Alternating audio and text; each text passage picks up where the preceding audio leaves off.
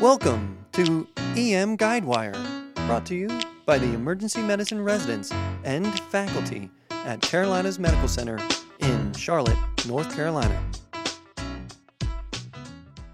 Welcome back, everyone, to EM Guidewire. Normally, again, we'd be broadcasting to you from the J. Lee Garvey Innovation Studio at Carolinas Medical Center in Charlotte, North Carolina. But again, because of the COVID-19 pandemic, I am isolated at home and still in my closet. That being stated, we're going to continue with our COVID-19 topics that are reproduced from our emergency medicine conference. Today, in this episode, we're going to join Dr. Andrew Asimos, neurologic emergency medicine expert, and learn about how COVID-19 infections may be leading to more than just pulmonary problems in patients. Also, if you're not careful, you may learn some Greek language tips. So, without any further delay, Dr. Asimos. Keeping with the COVID-inspired block conference theme, I decided a few days ago that it'd be worthy to talk about neurological manifestations and complications of COVID-19.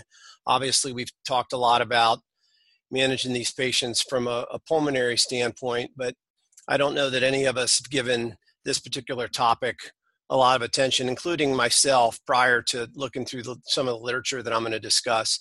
So hopefully this is going to be helpful to folks, and maybe we can talk about a couple of the things that I bring up at the end. These are my disclosures, and what I initially intended to talk about today was the updated stroke guidelines. At the end, if we have time, we can spend a few minutes just talking about the potential or the challenges that the COVID pandemic is bringing to regionalized stroke care, and some of the things that I think we can do to alleviate those challenges. But these are my disclosures, none of which are certainly going to pertain to the first thing that we talk about. And I have to say I was inspired to do this talk several days ago. I think a lot of you know that Amal Mattoul and the Maryland folks did a cardiovascular symposium last week that they made available online. And I was listening to this talk by Amal a few days ago and decided that if Amal is talking about what COVID-19 does to the heart, it would be worthwhile for me to find out about what COVID does to the brain and the rest of the nervous system. I'm certainly not trying to equate myself with Amal Mattoul, but thought that it would be a good idea to discuss this. So we're going to do a couple of cases. I had intended to only start with one case presentation, but I was involved with a case yesterday that I felt compelled to add on because it's certainly pertinent. This is a case that has been submitted for publication, and this case came from Henry Ford Hospital, which is where I trained in Michigan. I think many folks know that Detroit is one of the metropolitan areas that's being hit particularly hard by COVID. Henry Ford, unfortunately, has somewhere in the neighborhood of 750 healthcare workers associated with that institution who unfortunately have contracted COVID-19. So they've been challenged not only from the standpoint of a surge in patient volume, but also from a lot of healthcare workers that have become infected. But anyway, this is a case, and this is from the radiology literature. So what's published about this case is a little sparse from the standpoint of clinical presentation, because the focus of this was on the radiologic findings. But it's a 58-year-old female airline worker. It's not clear to me exactly what her capacity was working in the airline industry, but she presented with a 3-day history of cough, fever, and altered mental status. Obviously a presentation that we're seeing a lot of now. And she was awake, but she was unable to answer any questions beyond saying her name. So whether or not this represented encephalopathy or whether or not this represented aphasia, I don't know that any of us could say based on the history that's provided. The one thing I'll say, and certainly I think everybody has experienced, sometimes it can be difficult to distinguish between the two of those things. At times, I think we're able to do that, but a lot of times you're kind of in this conundrum of, is this patient just encephalopathic, or are they really having an expressive aphasia? And it's not clear to me that this patient was evaluated as a possible acute stroke, but certainly the patient did end up getting neuroimaging performed. And the first panel on the left is the non-contrast CT that was performed on the patient. And you can see the positive arrow sign that points to this area of bilateral hypoattenuation of the bilateral medial thalami. When you see that, I think, people that look at these things a lot would think about a couple things. Number one, you would wonder, is this possibly due to a venous infarction from a venous sinus thrombosis that involves the straight sinus or the inferior sagittal sinus? For that reason, they performed the study, which is in panel B, which is a CT venogram that shows patency of the cerebral vasculature.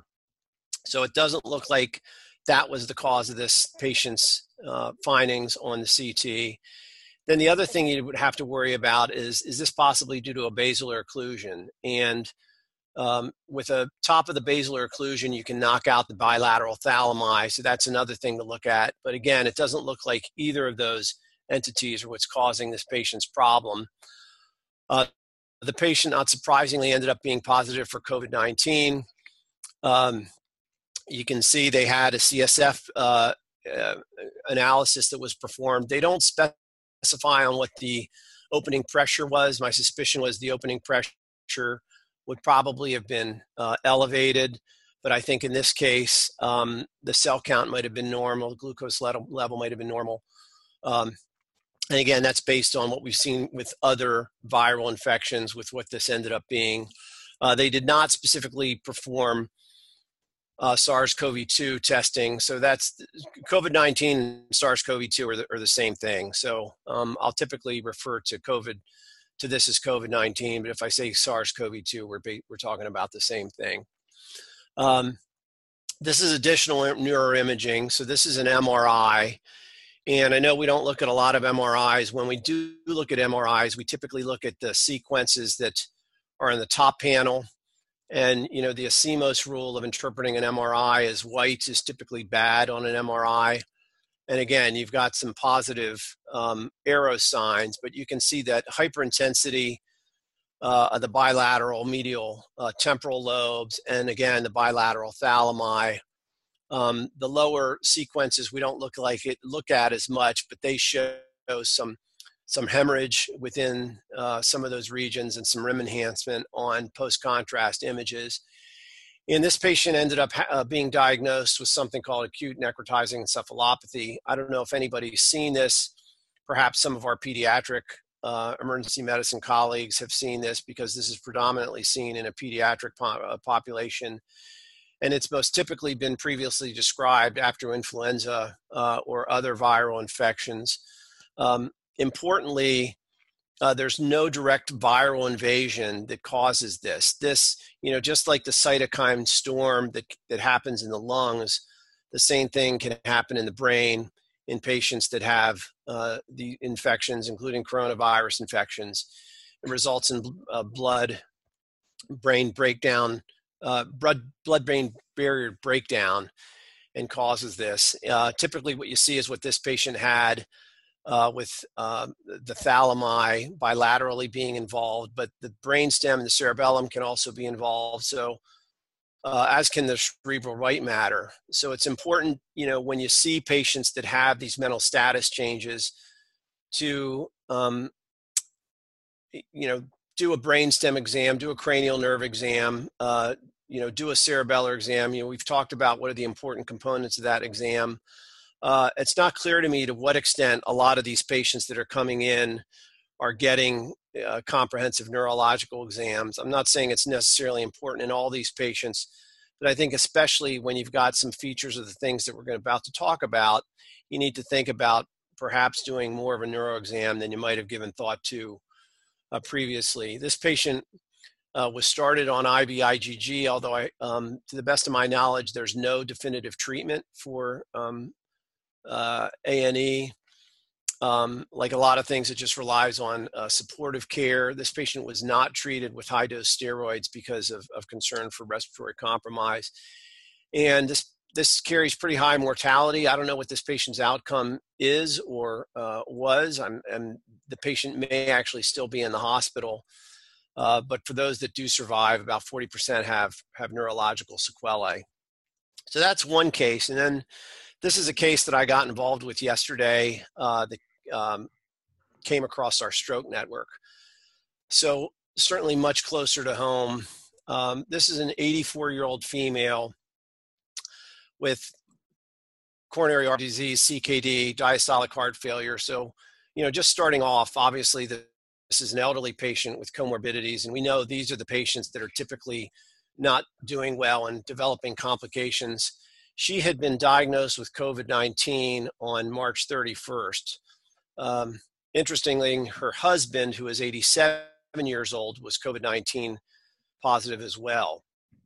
And they were initially quarantined at home and had been followed by virtual care. But about 6 days after they were originally diagnosed, they were experiencing, functional decline. They had progression of their weakness, confusion, poor PO intake, and the decision was made to at least admit the woman. To the best of my knowledge, the husband was admitted to the hospital. As part of her workup, she had a head CT that was negative. She had a chest X-ray that was negative. She did not have a chest CT performed, but the chest X-ray was negative for infiltrates. So a couple days ago, she was sitting up in a chair. She didn't have a cough. She didn't have dyspnea. She had no chest pain or a headache, a little bit of back and belly pain. But then on the 7th, which I guess now was 2 days ago, she had felt much better, wanted to go home, had been on room air. If you actually look at her vital signs, she was consistently had stable vital signs, was afebrile, pulse ox readings above 92%. And the decision was made that she would go back home on self-quarantine and that they would get some, private home help to evaluate her. So this is this I guess is the virtual home follow-up contact. And this is a note from yesterday morning. So as you can see, the virtual provider tried to contact the patient. Nobody answered the phone. Turned out that the patient's husband had called the daughter, and the daughter eventually tracked down this care provider. The reason the husband had called the daughter is because the patient had been too weak to stand. She had gotten out of bed to go to the bathroom and then was unable to make it back to the bed, ended up sleeping on the floor, did not appear to be breathing uncomfortably, but clearly was not doing well. And ultimately, the decision was made to call 911. The patient was brought to one of our affiliate hospitals yesterday morning. So based on her presentation, the teleneurologists got involved as a telestroke consult. And you can see the history. And if you look at the neuroexam, the patient's got a right-sided gaze. She's following simple commands, but she's got a left-sided visual field cut and a dense left hemiplegia. And hopefully everyone will recognize that constellation of symptoms as a right MCA distribution syndrome. And certainly the concern would be in this patient, although she had previously described generalized weakness, now has localizing weakness and other associated neurologic symptoms that would make you worry that this lady's now having an acute stroke. So she has this perfusion scan done. And again, I know we've periodically looked at these. This perfusion scan is that green area that you see here in the temporal parietal lobe is consistent with ischemia in that region. The slices on the left suggest that this patient, at least on the perfusion scan, does not yet have a completed infarct. But this pattern is highly consistent with an M2 division, the inferior division occlusion. One of the things that we found in looking at these patterns is you can typically predict what vessel is involved based on the perfusion pattern. As a matter of fact, we just did a study teaching the telestroke nurses how to recognize these perfusion patterns so that we can really get ahead of these cases as soon as they see them. And what we found out is that we were able to teach the telestroke nurses in about 4 months how to do this very well. And we're actually publishing the results of that experience. That paper just got published in Stroke, which we were happy about. We found that out a couple days ago. But bottom line is you can look at these perfusion patterns and predict what vessel it is. The important thing to do whenever you look at a case like this is not to just look at the perfusion sequences, but to always look at the non-contrast CT. And without getting into this too much, you want to make sure that the patient doesn't already have what appears to be an established infarct. And I don't know if my pointer is working, but if you look in the right hemisphere, which is what we're concerned about, and you just look at the sulci on the left hemisphere, you can see there's a lot more edema. And this patient, in fact, is already showing signs of a completed infarct in this area. So although the perfusion scan looks like there's salvageable tissue, the non-contrast CT is suggesting that this patient's already got a completed infarct. This is the CT angiogram of this patient. This is not the way we typically see CTs, in that the right side is actually on the right side of this scan. But if you look at this, and can you all see what I'm pointing to? I don't know if you all can see my pointer. I assume that you can. But this is the branch. So this is the middle cerebral artery, and this is the branch of the middle cerebral artery. So the middle cerebral artery branches into a superior division, which supplies the frontal lobe, and an inferior division, which supplies the temporal lobe. The parietal lobe is typically up for grabs between the two of those vessels.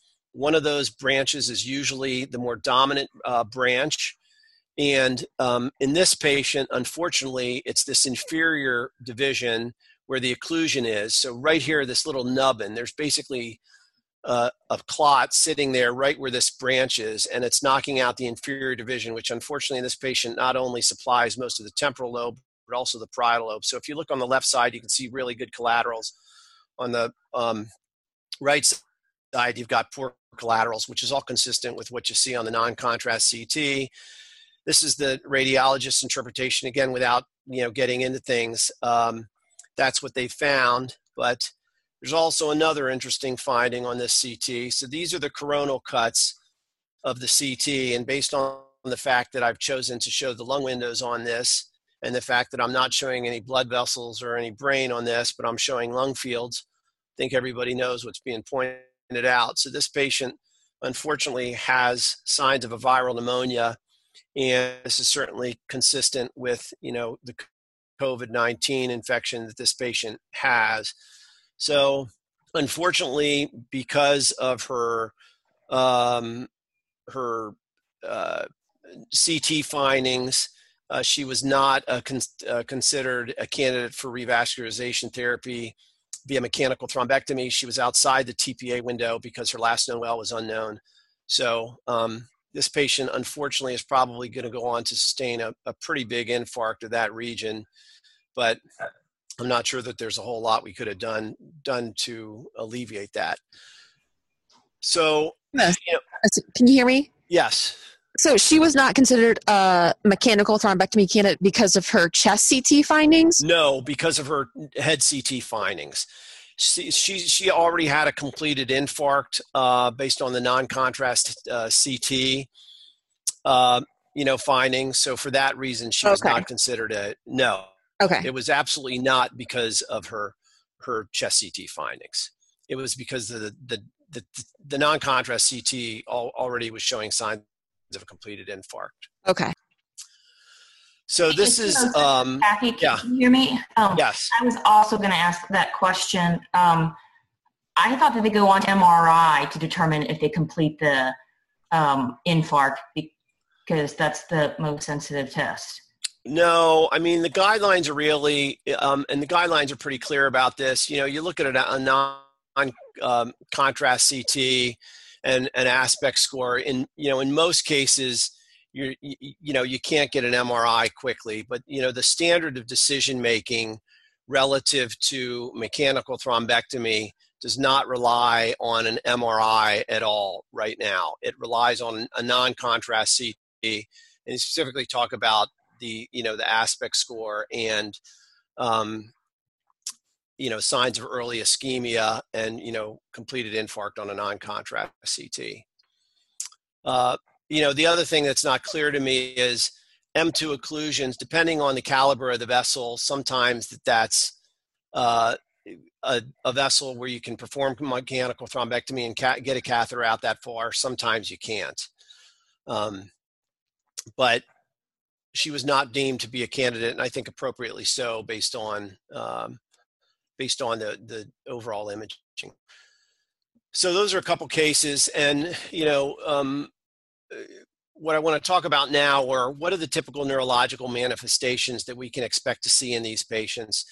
This is a timeline that was kind of put together that kind of just describes when neurological manifestations have been, noticed, important time epochs relative to COVID-19. So on the December 8th, we had the first case of a pneumonia from COVID-19 that was diagnosed, as everybody knows, in Wuhan, China. There's a retrospective case series that described some of the first experience of patients in Wuhan, China, that I'm going to go over momentarily. That's retrospective. There's certainly some limitations of what's in there. You can see late in February, the Journal of Medical Virology published this paper that suggested that some of the respiratory failure in COVID-19 patients may be due to involvement of the virus in the cardiorespiratory centers, in the medulla and the brainstem. Whether or not that truly is contributing to the respiratory failure and other respiratory problems that some of these patients are seeing, I think is up for is not clear, but based on what we know, it's certainly possible that that's contributing to some of the respiratory failure that these patients see. In early March, you can see that the brain was basically added as a pathologic specimen for diagnosing COVID-19. And then on March 4th, that's probably one of the most important parts of this, is that actually demonstrated that COVID-19 can directly invade the nervous system, based on the findings of that patient in encephalitis, where the CSF had confirmed gene sequencing for COVID-19. So it certainly does have the ability to invade the nervous system. This is a paper that I found in doing my literature review, and this is, in my mind, an example of some really bizarre foreshadowing in the medical literature. If you look at when this paper was received for publication on November 12th in 2019. This was obviously right before the whole COVID epidemic. You can see that this journal, Viruses, ended up accepting this for publication in December, essentially right when we were first starting to see the first cases. I suspect that this journal editor is happy that he accepted this paper, and that he or she did not reject this paper. My suspicion is that this paper is getting a lot more citations than anybody would have expected when it was first published, but it's quite extensive. And I have to tell you, I don't think I've ever experienced something like I have reading this paper, because when you read this paper in the context of everything that that's happened, it really is, when you read it, you're just like, geez, a lot of this really just came true for, what happens when people get these infections. But anyway, I suspect it's not a paper that most of you are going to be looking at, but I found it interesting. So just to talk a little bit about coronavirus in the brain. Obviously, we had, SARS, which I guess was in, 2002. We had, MERS in 2012. The SARS-CoV-2 or COVID-19 has high genetic similarity to both of those. I think there's about 80% genetic similarity between COVID-19 and SARS and the other SARS viruses. So we can, I think, expect to see some of the same pathology that we've experienced with both of those. And we know that based on what we experience with those infections, that the brain has been a major target in the past. for those infections. So what have we typically seen with coronavirus infections relative to neurological complications? Well, certainly viral meningitis. Obviously, most infectious meningitis is viral. There are a lot of interesting peripheral nervous system things that have been described. Anosmia is a loss of smell. You guys are going to get a little bit of a Greek lesson when we go over some of the other peripheral nervous system things that have been described. I think a lot of you have heard about some of them, but we'll talk a little bit more about those. A lot of encephalitides have been described, both infectious encephalitis and more of a immune system encephalitis that we see in other autoimmune diseases. Guillain-Barré has been described in some patients. Myositis has been described in some patients. So I think when you look at these diagnoses, obviously as an emergency medicine physician, I think one of the things you think about is how important is it for me to identify these in patients that are coming in where perhaps my biggest concern is their respiratory status and their oxygenation. Should we be doing LPs on these patients in the emergency department, especially patients that have clinical syndromes that are consistent with meningitis or encephalitis? I think that certainly in some cases it would be indicated. To what extent it's going to change management obviously is going to depend on what you find. I think a lot of these patients, it's probably not ultimately going to change their management. But some of these patients are probably going to be, candidates for treatment with some things to, treat brain edema or other things that are associated with these diagnoses. Just to talk about these a little bit. Again, the most common encephalitis, you're going to see is certainly viral encephalitis, and we all know how these patients are typically going to present. Headache, vomiting, high fever. Again, I think, when you look at that, a lot of symptoms are going to be consistent with what a lot of these patients are going to present with in general. But certainly when you've got, disorders of consciousness, which you can presumably just see, due to oxygenation status and overall systemic illness, I think you've got to give some thought to, is this patient possibly being affected by, CNS involvement of the infection. Then there, you can see a cephalitis that is non-infectious.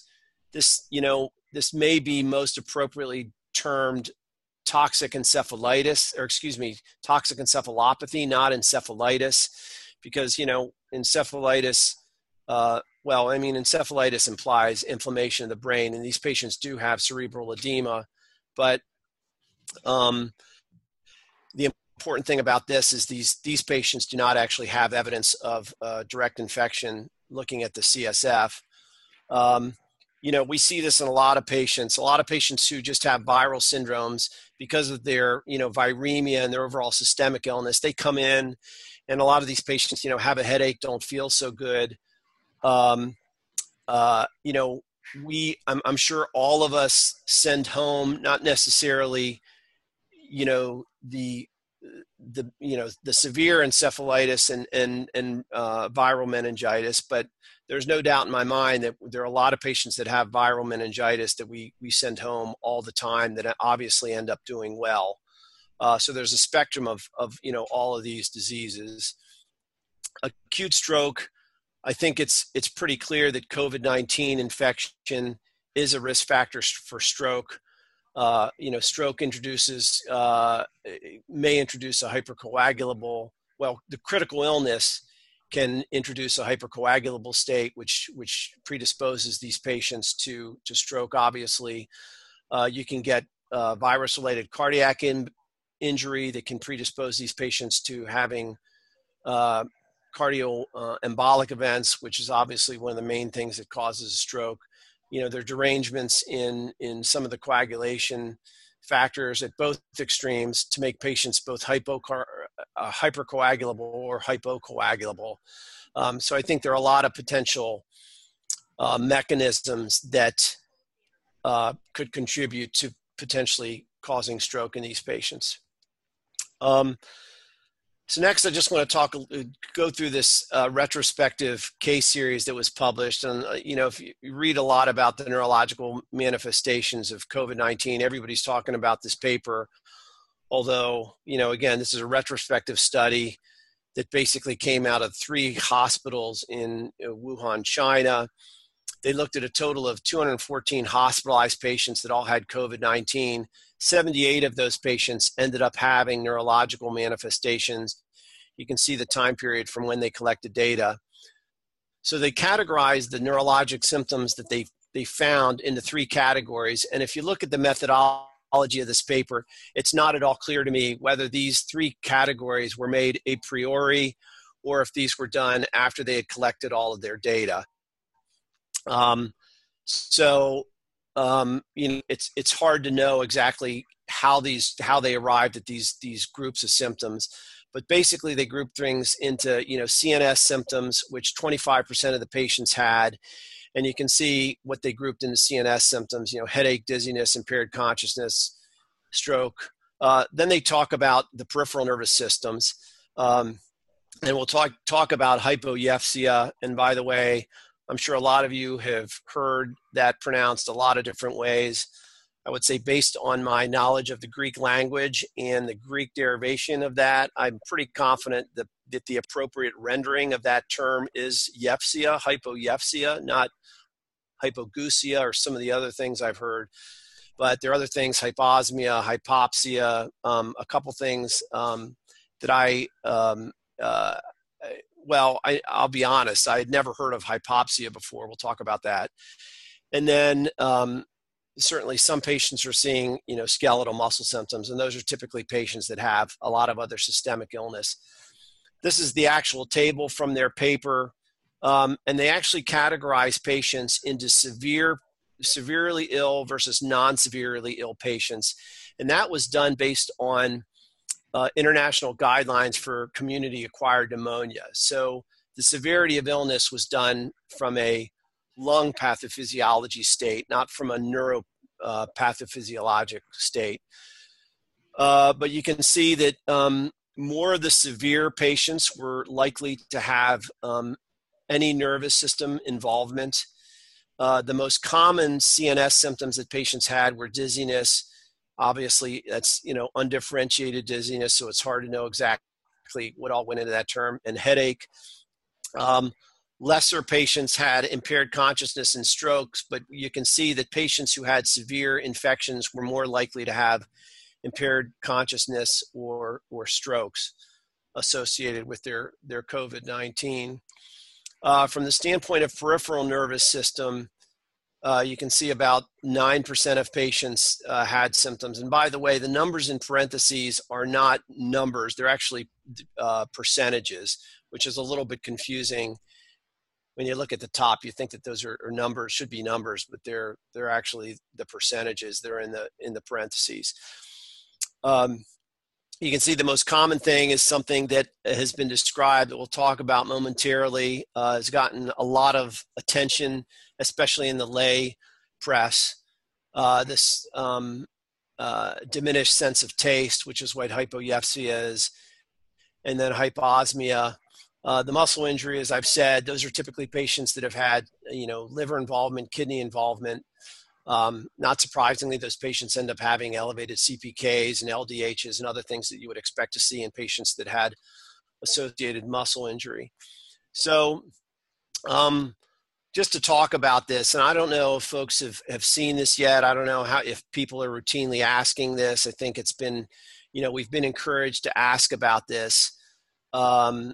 And I'm not sure if it's going to play out, but this may end up being a marker for less severe illness. And, I think if there was a way to systematically collect this, it would be interesting in my mind to find out if this tends to be associated more with less severe illness than more severe illness.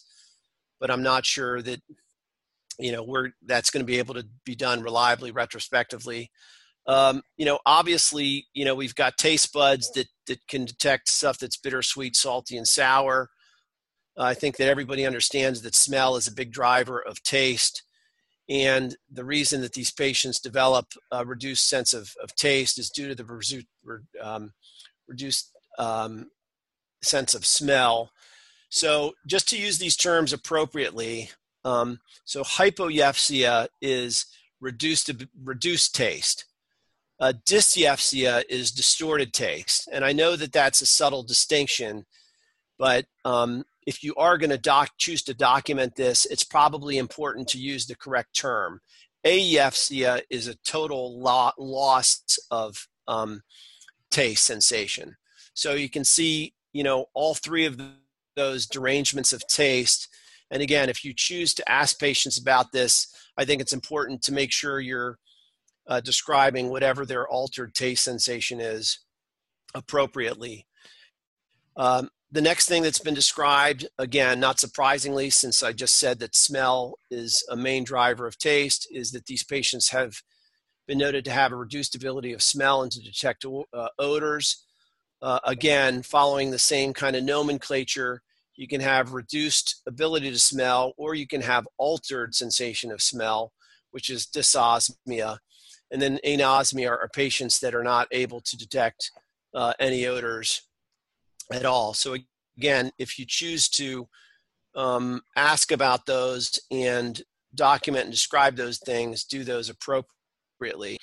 I think this is an interesting graphic. So I think everybody is aware that the receptor that has been implicated, that the SARS-CoV-2, the COVID-19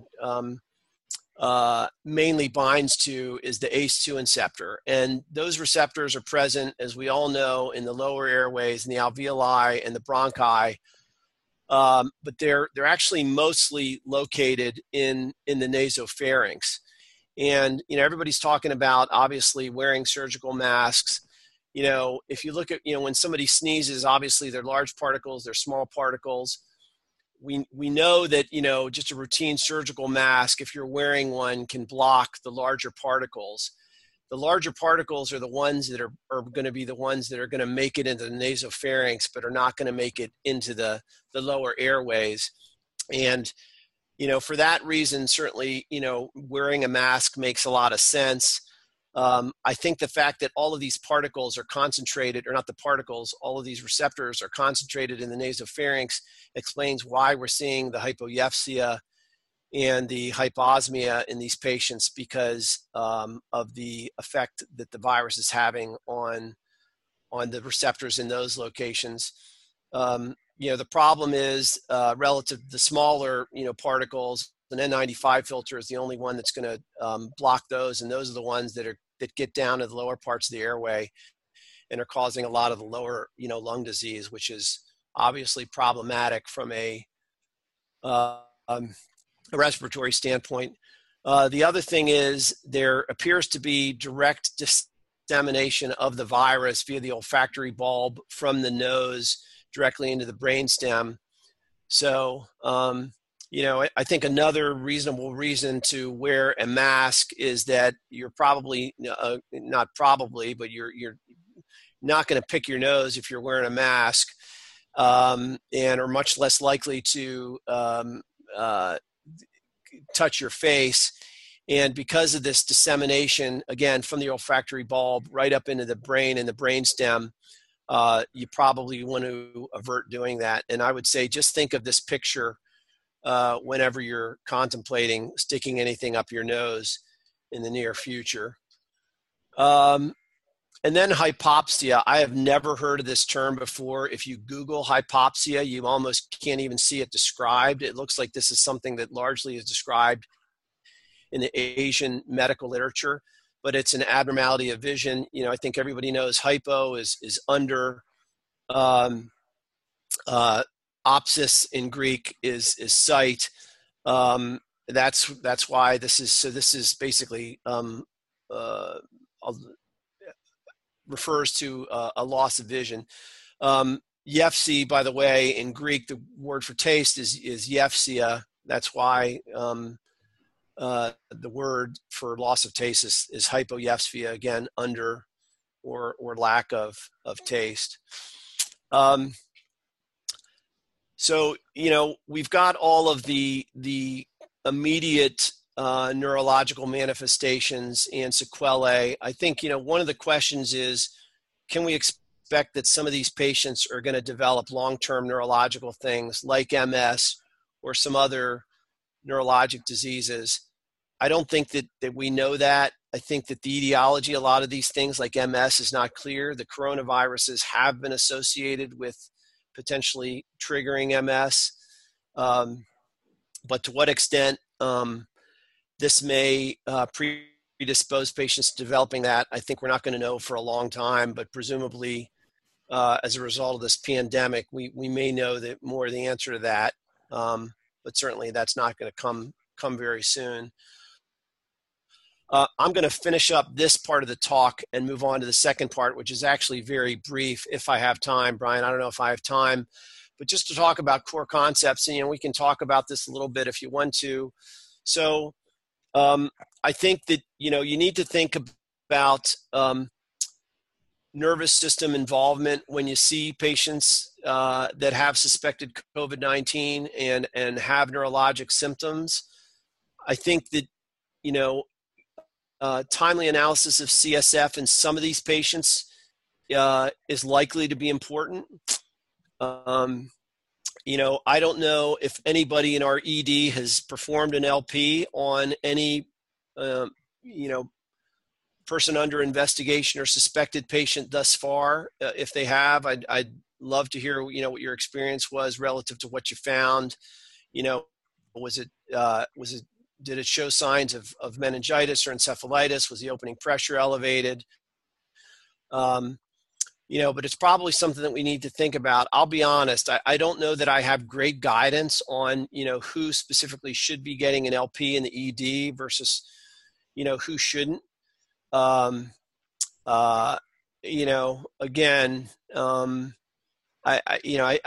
guess my feeling is I'll know that patient when I see that patient.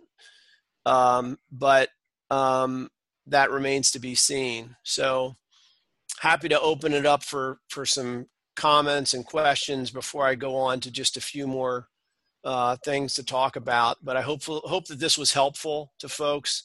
I don't know to what extent people have thought about these things, but I thought we should give some attention to the nervous system since we've been mostly talking about the lungs so far. Andrew, this is Russ. Nice presentation. We're all focusing on terminal events in these patients being the lung. But yet, if you talk to some of the ICU folks or listen to webcasts, they're kind of puzzled because it seems to be the lung condition seems to be pretty much under control, but they die unexpectedly. You think this is because they've got occult CNS involvement? Well, I think certainly it's a possibility. Obviously, if the brainstem gets involved and the, cardiorespiratory centers and, everything that's going to regulate, blood pressure and respiratory drive get involved, that certainly makes sense. Obviously, if these patients develop enough brain edema, even if, again, they don't have an infection, but they're just experiencing inflammation of the brain, that can contribute to things. I think a lot of these patients, you take this, this stroke patient who was seen yesterday. That patient is set up, now, she's got this right hemispheric stroke, but she's clearly has pulmonary involvement now pretty significantly based on the CT findings on that we saw looking at the CT of her neck. She's got CKD, she's got coronary artery disease. She's got a lot of things going against her. My suspicion is that for a lot of these patients, it truly is organ system injury that ultimately leads to their demise. It's not strictly a pulmonary phenomena. Right. How do you think it's worth the risk of increased patient contact time to do the LP when it may or may not change our treatment? Yeah, I think that's a great question. I think that there's going to be, that added hurdle at a practitioner level to say, do I really want to potentially expose myself to diagnose something that, there's a significant probability the patient's management is not going to change based on, what I find on this. I honestly don't know the right answer for that, Russ. I don't know. I don't know what other thoughts are about that. I mean, that's really something that I have been grappling with as I put this together, because I felt compelled to really provide some better guidance than I'm able to relative to that. But I honestly don't know what the right answer is. Yeah. Maybe we should name this acute immune-mediated encephalitis. Sure. Well, and, obviously, if you look at encephalitis, there's infectious encephalitis and there's immune system, there's autoimmune encephalitis, and, post-infectious encephalitis, which is immune-mediated.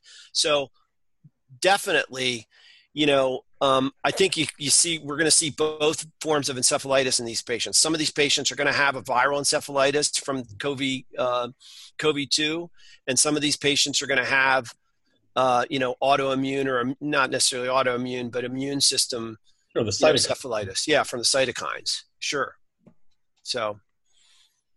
Hey, and can you circulate that first article from November or December?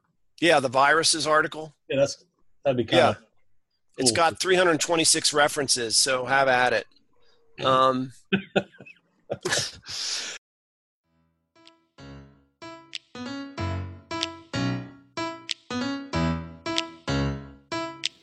Thanks for listening to EM Guidewire. Go, be awesome today. CMC out.